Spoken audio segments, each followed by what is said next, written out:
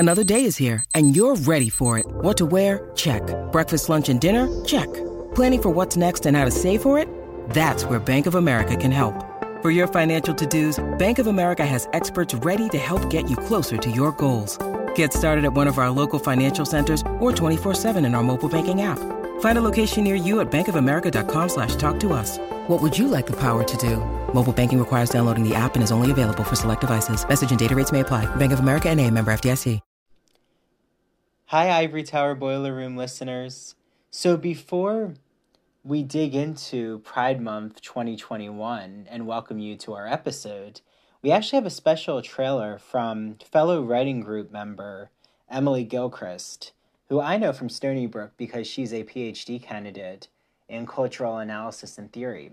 She is the founder of Vital Thought, which is providing courses throughout July. I'm actually teaching a queer poetics course July 5th and 8th. And there are so many courses that you can choose from, and it is all geared towards the public, and they are accessible for general audiences.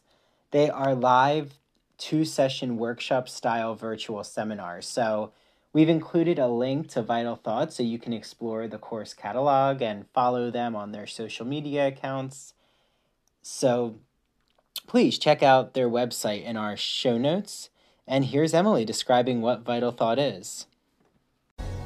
Hi, I'm Emily Gilchrist, the founder of Vital Thought Critical Insight courses. Vital Thought offers radical academic humanities content unpacked and contextualized for all audiences. Our 2-session virtual seminars are led by PhD-trained instructors, and need-based fee waivers are available for every course. We also provide workshops and consulting for private and corporate groups. July courses are open for enrollment now at vitalthought.org. Sign up today. Hi, welcome to Pride Month 2021 from the Ivory Tower Boiler Room. As we've said on our website, we're celebrating, reflecting, memorializing,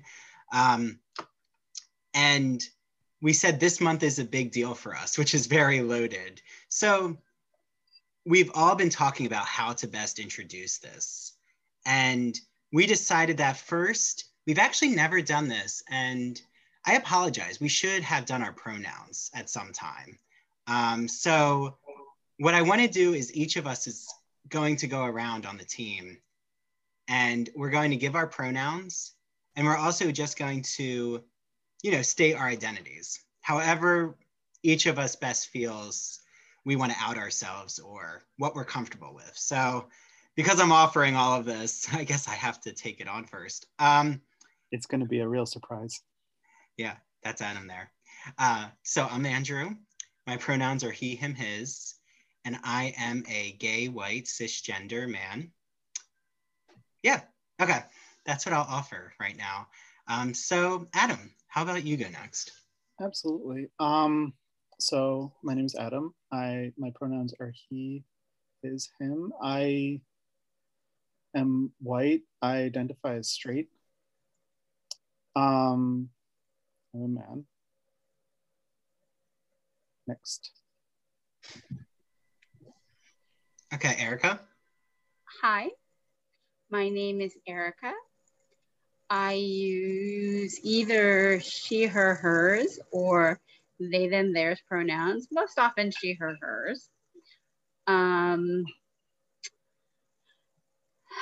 usually call myself cisgender, but my ideal dream gender would be a shapeshifter.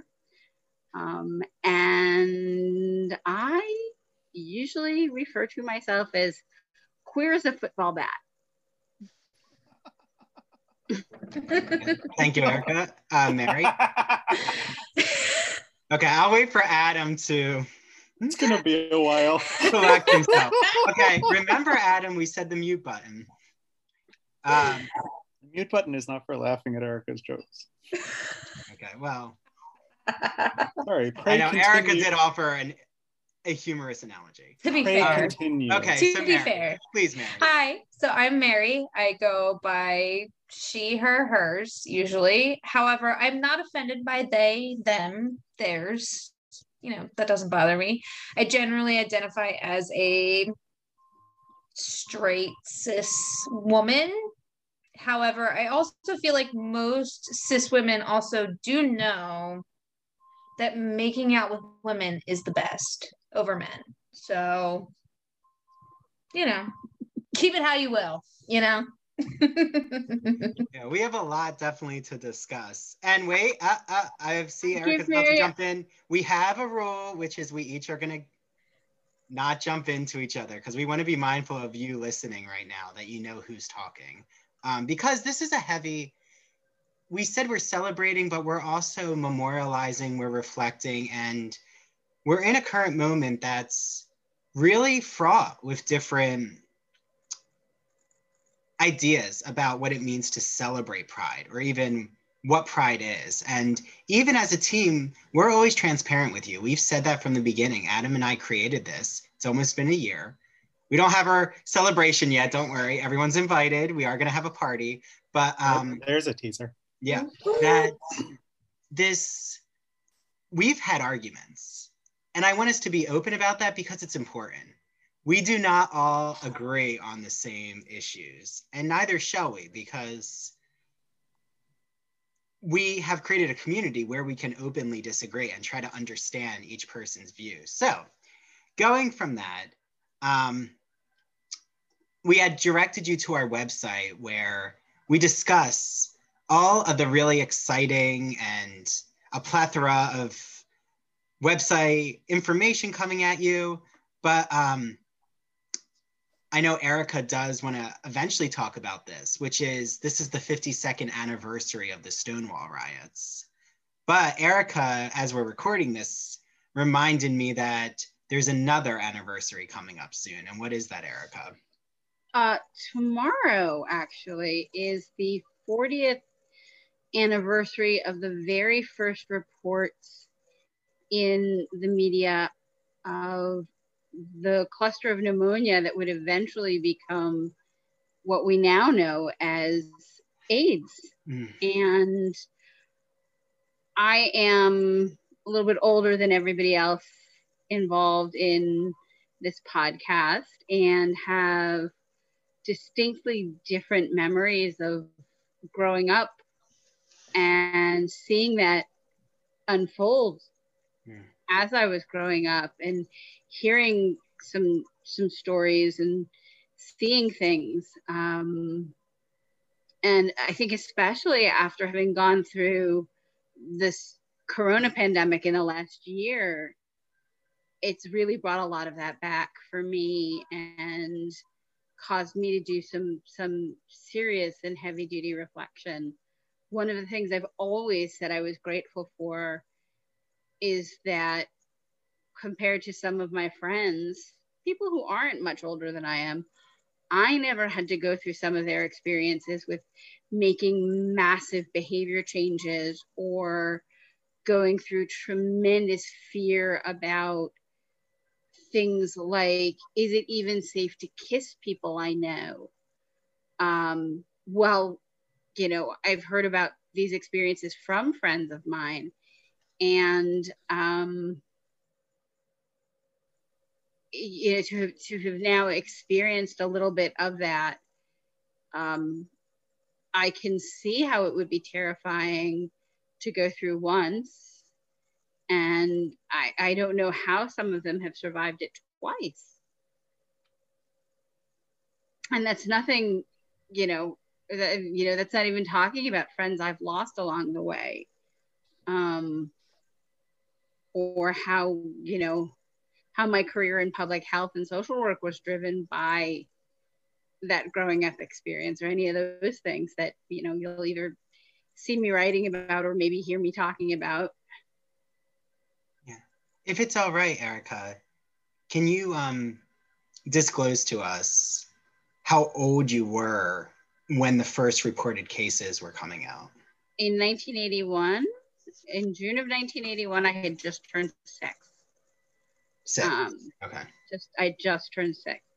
Okay. What I really remember, though, is a few years later, 1984, 85, around there, 9, 10, maybe 1986 when I was 11, when we started hearing a lot more about celebrity deaths, and when we started to hear more about things like the discovery of the actual virus, HIV, that causes AIDS, and when testing began to become available, things like that.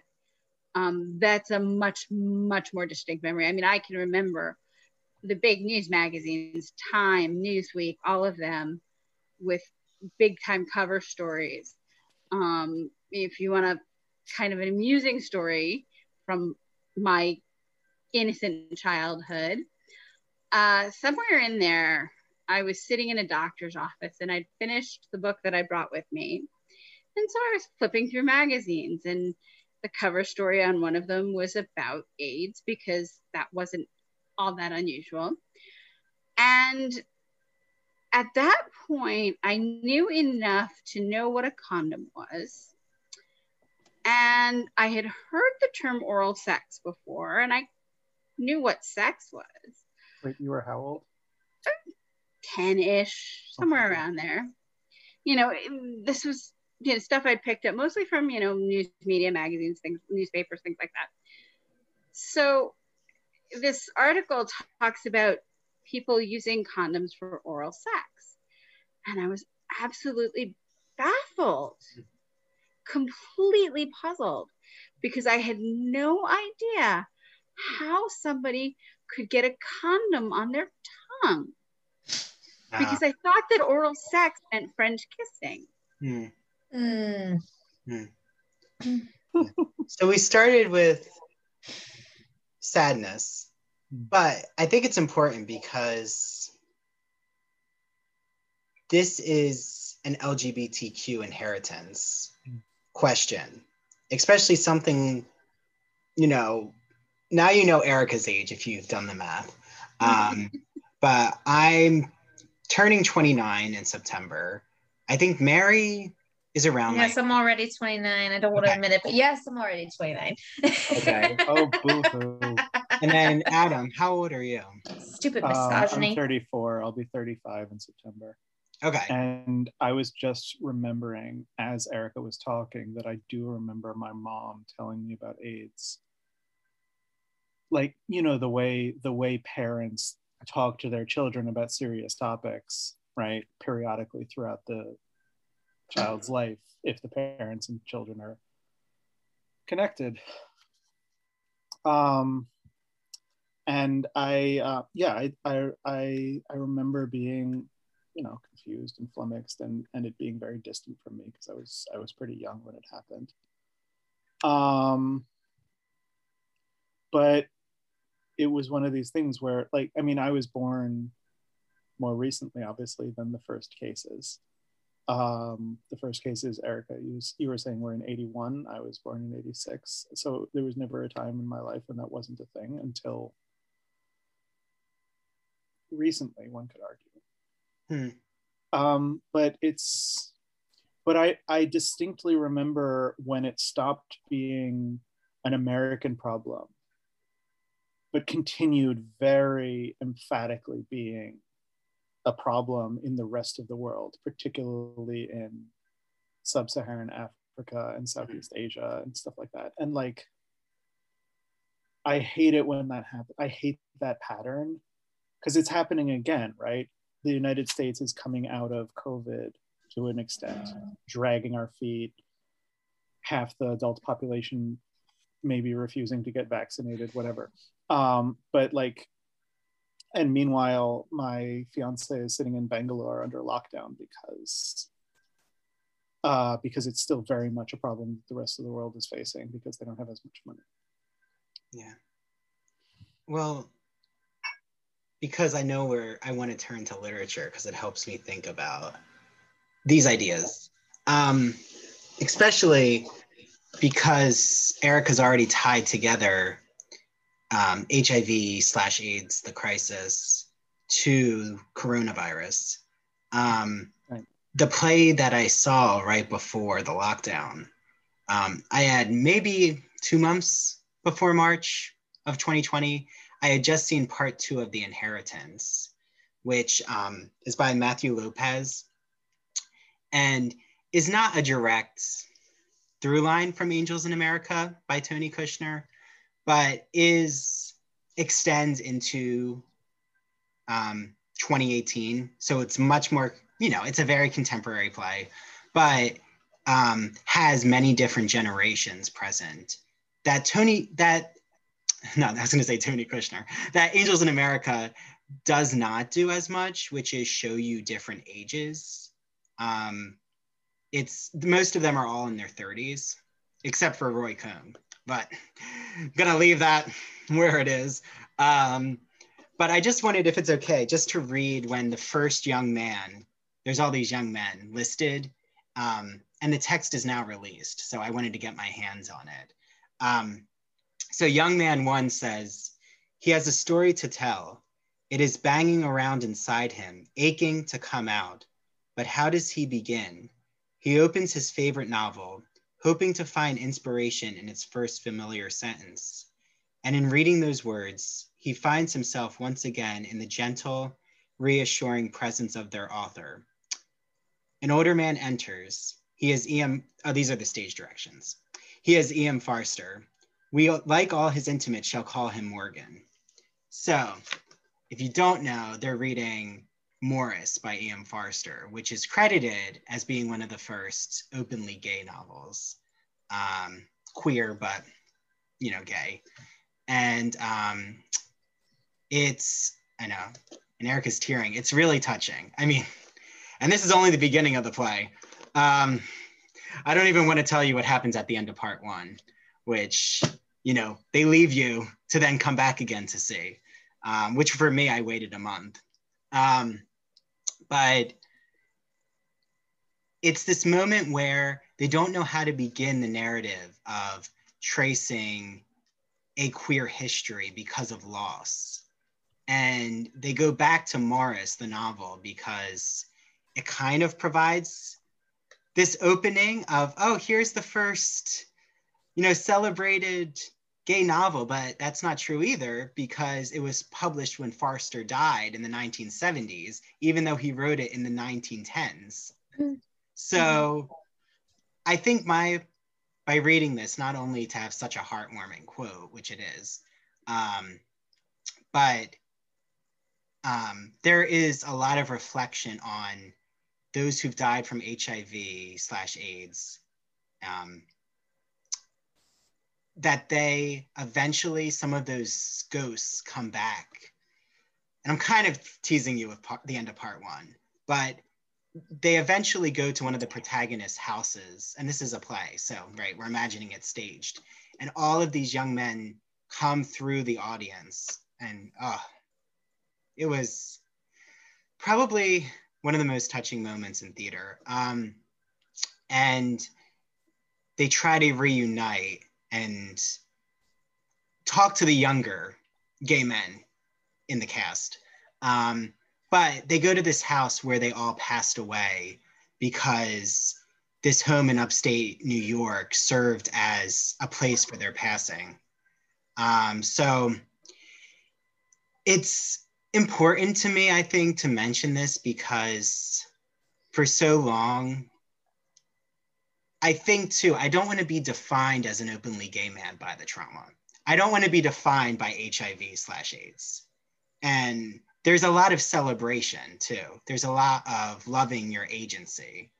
And I don't have to talk about it now, but there's, like you'll see in my big thing, which comes out Monday, there's my own thinking of writing my own coming out narrative, which Erica was present when I wrote it, and so was Dina in our writing group. And I teared up because I finally found the voice of how this all connected, of trauma, with my therapist. I needed to write that down. I had never reflected on what it was about, and that I don't need to listen to others define my coming out. I had to figure it out myself, which is why I talk about this quote that Adam thought maybe was from another source, but was actually a quote I said.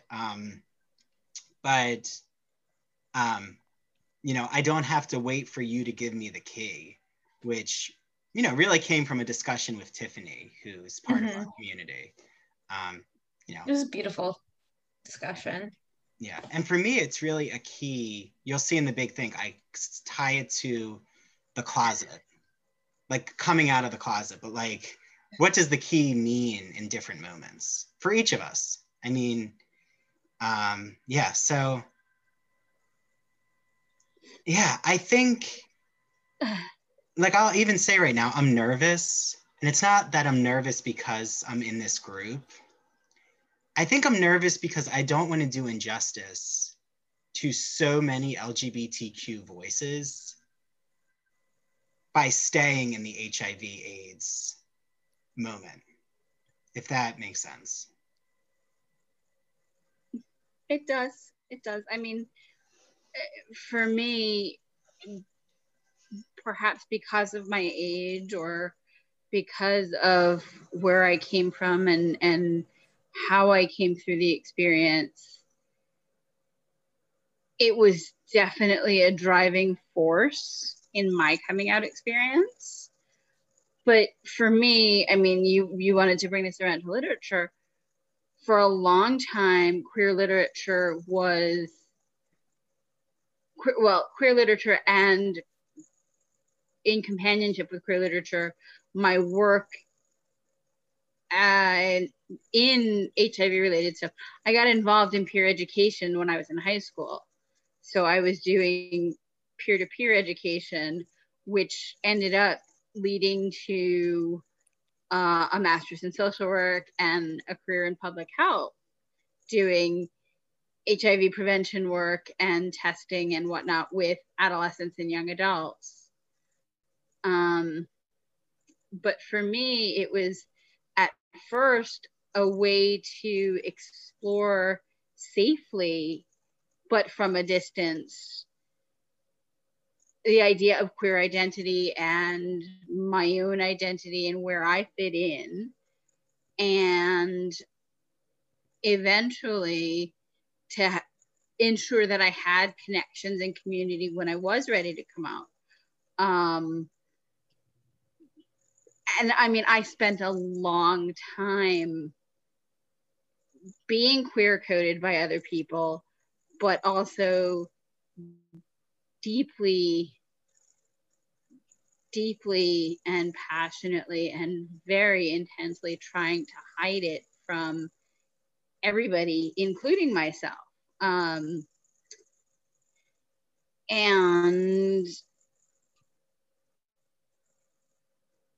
struggling a lot with what actual labels fit.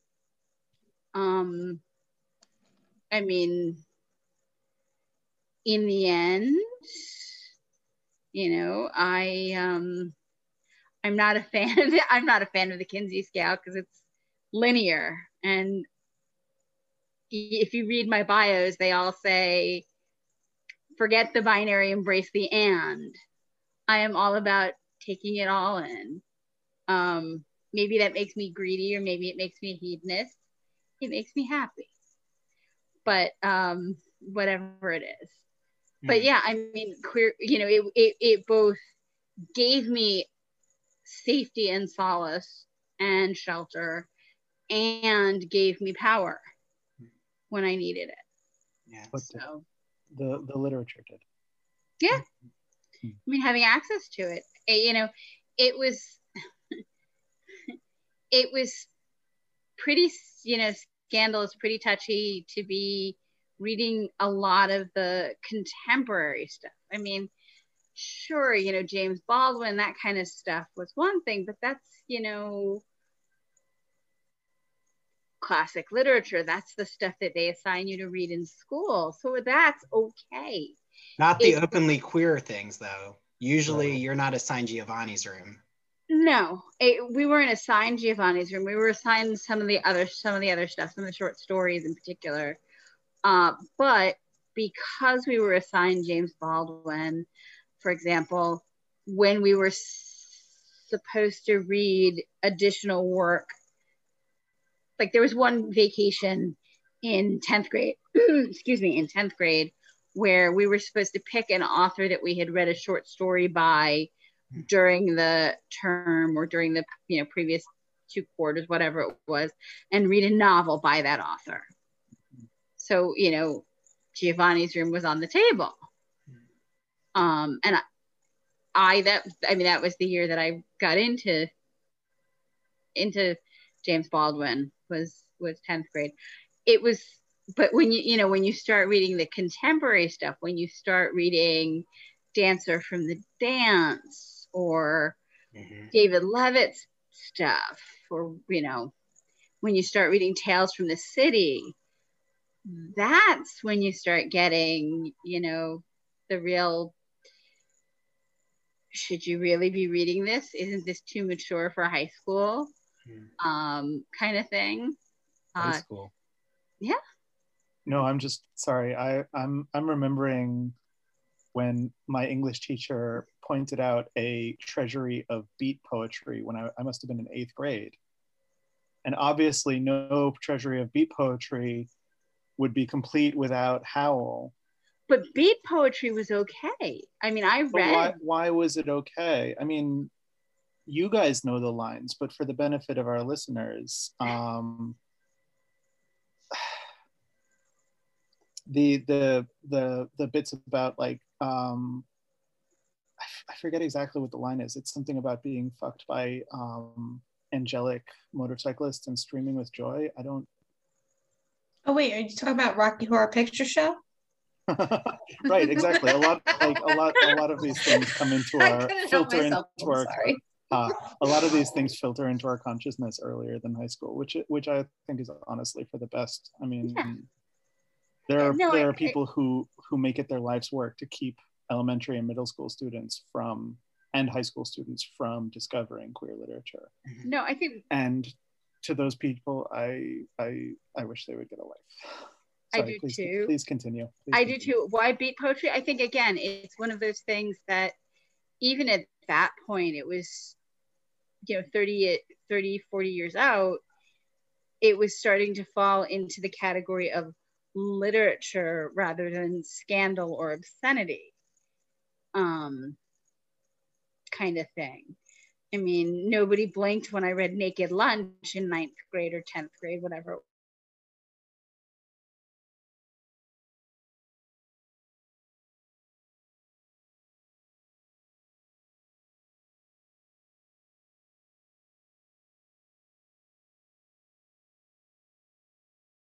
And it was just whatever sort of tumbled out from there.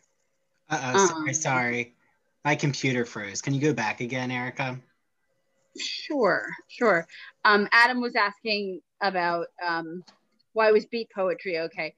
And I was saying that because at the time I was reading it, it would have been, 30, 40 years later, and it was falling into literature rather than obscenity at that point.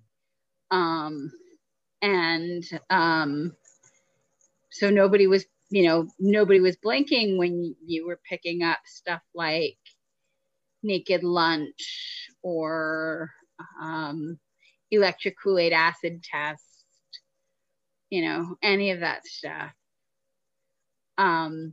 Because time. Yeah. Time is one of those things that soothes people's feelings about what's obscene and what's not in a lot of cases. Mm-hmm. And so, this stuff like beat poetry, which I loved, I mean, read tons and tons and tons of, because we had, these weekly responses that we had to write for my writing fiction and poetry class. And the idea was, as long as it's fiction or poetry, read it. Read whatever you want. And such a great class. Yeah, it was. I was so grateful for a teacher who didn't make an issue out of my reading some of these things. At least not to me. I suspect he had a few words with other people behind my back based on some things that happened. But like there's like a nightmare. Well, it's really not that terrible a story. It just felt terrible at the time, about my high school guidance counselor and queer coding me and things like that. But that's what I was doing and the literature that I was reading, interestingly, was dominated by men. It was almost entirely queer men, and the contemporary stuff, the really contemporary stuff, huge amounts of it, of course, because of the timing, the late 80s, the early 90s, was HIV related in some way or another, but it was very early. So it was gloom and doom and death and destruction. And I can't remember who wrote the poem. I feel terrible. But there's there's one poem that I remember that I actually like that talks about somebody's mother taking his AZT pills and passing them on to somebody else who was taking AZT at the time, which, was really the very first treatment. Whereas one of my current favorite poets has a poem called On Prayer or on Prep. What a difference that's made. And I'll disclose, I'm on PrEP, and Erica knows that. I've been on PrEP now for about 1.5 years. I forget, something like that. Thank you, Mary. You're welcome. And I think too, like, it's no secret I study the history of LGBTQ literature. So there's many moments here where I want to try to give the history, but I'm going to refrain because you'll hear my talk eventually this month, where all of that comes out of the tradition of the dead queer protagonist, which is a trope, or when does it eventually become a recuperation project? When does the happy ending happen? When are there more bi narratives? When are there more transgender novels, which are really starting to flourish right now? And thank goodness. Bi narratives? What? We're imaginary. We're unicorns. What was it that I saw today? Something about someday I wish the world would love bisexual people as much as married couples that are having marital troubles do, or something like that. It's bisexual women. It wasn't bisexual people, it's bisexual women. Mm-hmm. And it's, but it's a unicorn thing. I get it, but it's not. I'm sorry. I'm going to say here, something I posted was in our clip for the teaser for this episode was the Pose clip.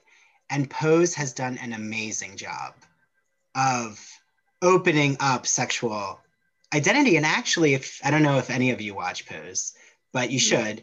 And there's this moment where they sing Love's in Need of Love Today at St. Vincent's, where many from who were diagnosed with HIV were sent there. And it's this really moment of caring and community. And yes, Erica's looking into the death aspect, but there's the death of caring too. There's that's so important. It's so important how they come together. And those of you listening, I want you to know there was so much networking of care ethics. This is not staying in the death. This is them, especially the gay men, coming together to help each other. And also, so many allies, women, men, others in the LGBTQ community, which is why Pose, what I was, kind of joking with Erica, she always says about the unicorn idea of being bi. But what I love about Pose is that they actually don't really talk a lot about staying in a binary category. with their sexuality. Like if you watch it, they really don't out themselves. And I think that that's very important because it shows you the spectrum of identity. And I think that's important with a show that is one of actually the first to have transgender people of color, women of color, mostly too, amplified. And I don't want to get this lost too. Like I've reflected on how I need to amplify more queer people of color in my canon. And yeah, wanted to throw out that there are many bi authors now being published. Oh yeah. Yeah. And you know, and that's one of the other things too about the label queer is you never know what somebody, you know, might define under that label. I mean, it's like I can call myself queer as a football bat like I did at the beginning, but you'd never know what that actually means unless I told you. Yeah. Yes, you can giggle at it again, Adam. But no, I'm over it. Okay, I'm good. good. I'm good now. I got it out of my system. Good. Which is another phrase that you guys are not unfamiliar with. No, and you know, you were talking about death and death of caring and everything. And I keep coming back to this HIV narrative, which is kind of ridiculous because there's so much more to the world than that. But I mean, it changed everything. The fact that we had a president who for years wouldn't even say the word forced, I mean, it really kicked a lot of doors down because people took it upon themselves, and not just queer people,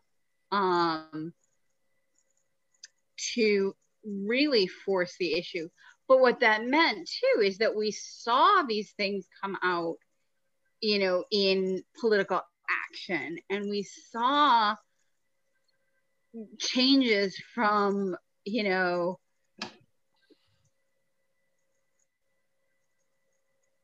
queer people in our, you know, movies and TV and media as the subject of ridicule or mocking, or, you know, death, destruction, and negativity, to the topic of our very special episodes, to you know, warnings and advertising, you know, warnings and losses of advertising revenue.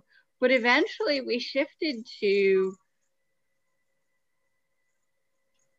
same-sex kisses and people coming out, and now we see them just integrated into our television and into our movies and things like that. Actually should be. Yeah, I'm a big fan of Matt Baum's YouTube channel because he does some great sort of historical perspective stuff, and I keep flogging that over and over and over again. But really, he does a terrific job with it, and he does it in sort of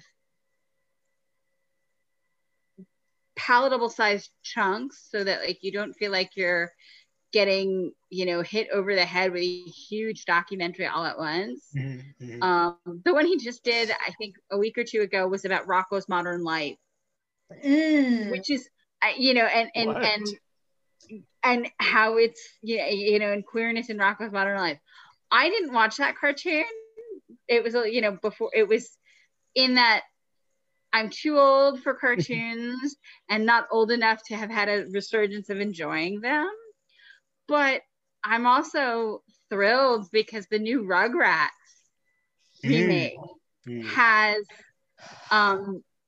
Betty DeVille, Phil and Lil's mom, as a lesbian. Finally. Wow. Right?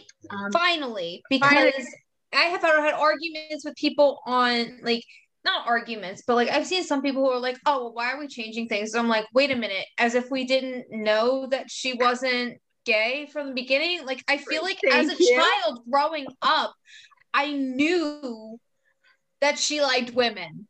And nothing about that bothered me. And nothing about the fact that she had children and a wife bothered me either. She didn't have a wife. She had a husband. Like, that never bothered me. I was just always like, oh. She was married to Howard. Yeah, she had a husband. She actually did have a husband. I'm sorry. I know I said wife. And they were husband. openly I'm Jewish. sorry. But they were one of the only Jewish cartoon families, too. Yeah, the Pickles weren't the Pickles technically Jewish too, or no? Were they just I totally. No, the Pickles I'm sorry. are mixed. Oh. Okay. Because they do a fabulous job on their Passover episode and Hanukkah episode. Yes, that's they right. They are remarkably accurate. Yeah. Well, you know what? We watched them. Which I loved about them, because I was just like, growing up as a Catholic, as a Christian, just always expecting, and I hate to say like always expecting, just because that's what society has taught my my religion since, the dawn of time. Almost, it feels like that, oh no, you're the right religion, we celebrate Christmas, we celebrate this thing. The fact that I was like, oh wow, there's a whole other holiday at Christmas, and they get they get gifts for 8 nights. What the heck? Like, I was so excited about it. And then eventually, Mary, I haven't burst your bubble yet, but it's actually one of the least important holidays of the Jewish faith. But that's a whole other. We'll save that shit for December. We'll save that for when we talk about our holidays. Yes. But there were 2 more things I wanted to say about that. I mean, now we're seeing it not just in media aimed at adults, but media aimed at teens and tweens and kids too, through outlets like Disney and Nickelodeon and whatnot. But the other thing I wanted to say is, as we're talking now about, this family on this show is Jewish, and now this character is in this remake is being written as a lesbian. For me, like, the whole identity thing, one thing I learned through my own process of exploration and coming out is, for me, it's all intersectional. There was no way I could come out unless I could reconcile my Jewish identity, my feminist identity, my queer identity. They all had to work together, or I couldn't be the whole person that I am. So I do say embrace the and, but I really mean it. It's not just, about who you like to kiss. It's about much more than that. Yeah. Which is why Erica and I have had a lot of off-air discussions, and we still will always have them, about, and Mary, actually, we might touch upon this later, but Mary knew me before I came out and after I came out, which I think is a really interesting moment to have. But when I read Call Me By Your Name, you'll see when I write about my coming out narrative, it plays a major role, because the character Elio is not only thinking about his attraction to men, he's also thinking about his Judaism and why he had to hide it. And those on this team know, and it's very personal to me, that my family went through trauma with being Jewish. And I've started to come to how to reclaim what that means to me, and how I can find the Judaism that speaks to me, but also speaks to my queerness. And I use the word queer sometimes, especially when I talk about my scholarship, I think, because it's not just about the binary of same-sex desire with the texts I study. It's about homoerotic desire and a spectrum. But also, I've had discussions that I'm not just stuck on a binary of only liking other men and being romantically attracted to them. Like, sometimes there are times where I've thought about, a desire towards women, and that's fine. Like, I think what it is we have to come to that understanding ourselves. but I've realized heteronormativity, and that's a loaded term, but I include it in my big thing from the American Psychological Association, which I make a joke because that was the association in the DSM that continued to pathologize homosexuality. So very interesting how things get flipped.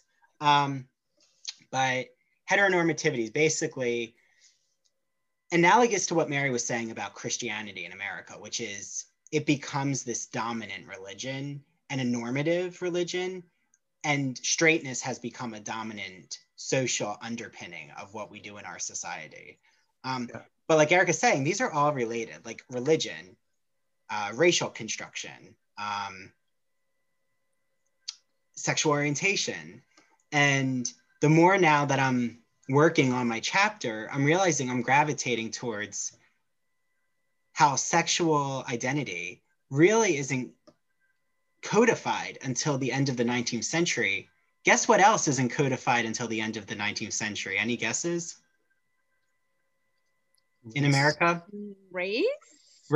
Gender? Oh. Race, whiteness, and blackness is not codified until the end of the 19th century. And many scholars argue that it has to do with sexual identity and the pathology of the overerotic Black body.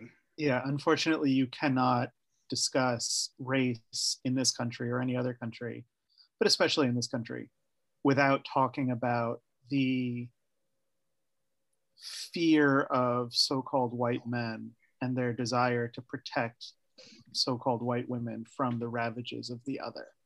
Mm-hmm. Right? It's like race in this country is very sexual. Mm-hmm. Yes. In the way that it's constructed, and it's which is why Alice Walker, when I read The Color Purple as an undergrad, and Alice Walker is openly bisexual, by the way. There's a bi author, and her daughter is too. That she is, there's so much trauma in The Color Purple. I mean, I think a lot of people know about the narrative of The Color Purple, maybe more from the film. But there's also a lot of queerness, and there's a lot of queerness in Nella Larsen's passing, which is why when I teach it in the fall, I'm going to pair it with The Great Gatsby, because those books are written within 2 to 3 years of each other. And, you know, this is a lot of that discussion could be about F. Scott Fitzgerald's obsession with whiteness, fetishism, and Nella Larsen thinking about passing and colorism. And let's not discount F. Scott Fitzgerald's obsession with passing with regards to Nick as passing as straight. Yes. Exactly. Yeah. And I do just want to point out there real quick from a sociological perspective, gender and race are totally made up constructs. They are not literal. When it comes to race, it's what your ethnicity is. That's the scientific term for it. And when it comes to your gender, even though it's not really your gender, it's what your sex is, which really just dictates what genitalia you were born with. I mean, that's the side. Like when it comes to science, like I feel like we've gotten very convoluted with what we've accepted as social identifiers versus what are actual scientific identifiers. And even with that, I'm not saying like, oh yeah, science rules. It does rule, but like science also says that just because you were born with a penis or a vagina does not dictate how you identify yourself, and that gender is actually quite fluid. Mm-hmm. So, I just wanted to say that because I do feel like it does get very convoluted, and people think that gender and sex and race and ethnicity are the same thing, and they are not. One is scientific and one is totally made up to just socially separate people from who they are. Well, yeah, you're definitely hitting a button issue, which is biological essentialism versus social constructionism, which will forever be debated. But I also was just going to say, like, what you're describing about that pathology of, like, knowing someone based on what they look like, right? A racial marker, which Nella Larsen's passing really highlights. And if you think about it, F. Scott Fitzgerald really never describes anyone who's not white passing, which is important. Except there is a scene in Manhattan where there are laborers in Manhattan who, are hotel staff. And that is important because who works these Gilded Age mansions? Right. And I was also going to say what's his name? Mayor Wolfsheim. He takes such pains to show that he's the other, even though there's no description of his face. I haven't seen any of the Great Gatsby movies because I just don't want to. But I think it's funny that they got a Bollywood actor to play that character because he's basically non-whiteified in the novel, to the point where that makes perfect sense to me on some level. Yeah. And if you're listening and you're trying to figure it out, he's Jewish. Just so everyone who's listening understands. Oh, right. Mayor Wolfsheim is Jewish. Yeah. Yeah. But and he loves his mother. That is true. It's actually, yeah, I'm not going to go in the rabbit hole, but I do like the 70s version. And I thought that it was very well done. The Robert Redford one or something? Yeah, with Mia Farrow. I've been told I should see that. I may eventually. Okay. You don't have to. But Passing is actually coming out as a film soon. It was already released as an independent film. And it's in black and white on purpose, so that the audience isn't trying to, that there's this undercutting of, well, you think you can figure out who's passing as black or not. Well, guess what? The movie's in black and white. So this is the construction of race. But to make it more difficult? Well, no, when I listened to the director describe it, it was more, we don't want it to be about you as a viewer trying to figure out a puzzle and think that this is a constructed race, like that these are markers. Like we want you to understand these psychological dilemmas of the female protagonist. Yeah. So female is a sex, by the way, not a gender. Right. Sorry, I just want to impress upon that to maybe our straight viewership who doesn't understand.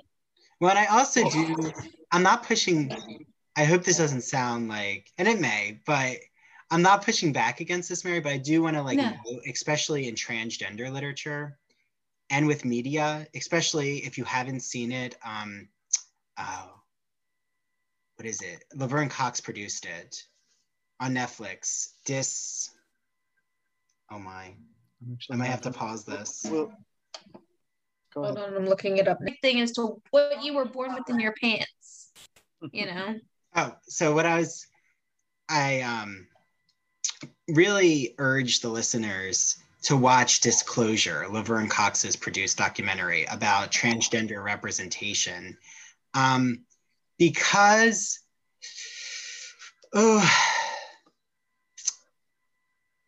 this isn't comfortable saying, because it kind of questions what Mary's saying. And Mary and I are really good friends, but I think it's important to say that sex is actually not as constructed as people think it is, especially when it comes to transgender representation and this fetishism of what genitalia they have, which has been such a stigma for the transgender community. Right. Yes, I'm sorry. I did not want to promote any like transphobia or anything like that. That's not my intent. My intent was just to say that, right, you know, these are the two categories that society has broken up these things into, and one is scientific and one is not. And the one that is not should be absolutely determined by the person. And if they need to change, however, their appearance, whatever, absolutely go for it. That is what you need to do to feel comfortable. Please do it. Be your authentic you self. I just don't like, especially as someone who is straight and with the straight quote unquote community, I know that this is a huge confusion for them, that they don't understand that there is a difference between what is your biological sex versus your gender. And they don't understand how gender is way more fluid and way more determined by the person who is inhabiting their particular body and how they choose to express that. So, you know, like I said, I just wanted to make that clear because, again, that is something that I have seen within the heterosexual community that seems to be a point of confusion. No, it's true. We can take for granted that the people listening to our podcast or watching us know about the categories we're talking about and about the have like are starting with us to a certain extent, right? Mm-hmm. Versus people who are curious and happen upon our dialogue somehow. Well, and I also think it's so important, not worthy, it's not the right word, so important to note that these discussions don't happen a lot, especially being an openly gay writer, scholar, educator, person since 2008, because it takes an emotional labor on my part, mm-hmm. and a lot of LGBTQ people, and Erica too, you know, I need to recognize Erica, because a lot of it is countering these myths of what's seen as established norms. And like what Mary's talking about is very Darwinian. Like everything you're saying mm-hmm. to me just reminds me of like why we have that racist system of scientific bias, which came from Darwin. Agree, mm-hmm. because I'm not a biologist, but I do know that chromosomally sex is far more complicated than XX or XY. Right. And that there are all kinds of things that can cause other things like androgen insensitivity or you know, other chromosomal patterns that, you know, that may not align with what we typically think of as XX or XY or as the things that define biological sex. And so I'm even hesitant to like define sex biologically like mm-hmm. that. Mm-hmm. I am as well. I did watch, there was a piece that like when Bill Nye came back, if y'all remember Bill Nye the Science guy, mm-hmm. he came back and he really did like a deep dive into the two differences, or I mean, because honestly I do think hermaphrodite, you know, people who are born with both sexual organs, you know, they do exist. They are that third. They exist, you know, they should intersex. I'm sorry. I apologize. I didn't want to offend anybody by saying that. But he really broke it down to the point where he was just like, look, so what, you're born with XX or XY chromosomes, which is why your genitalia comes out the way that it does. What happens as far as psychologically with how your brain is formed, that's different, which is when he goes into the different types of gender, essentially. Now, am I saying like that there are only like, you know, a handful of types of what our quote unquote biological sex is?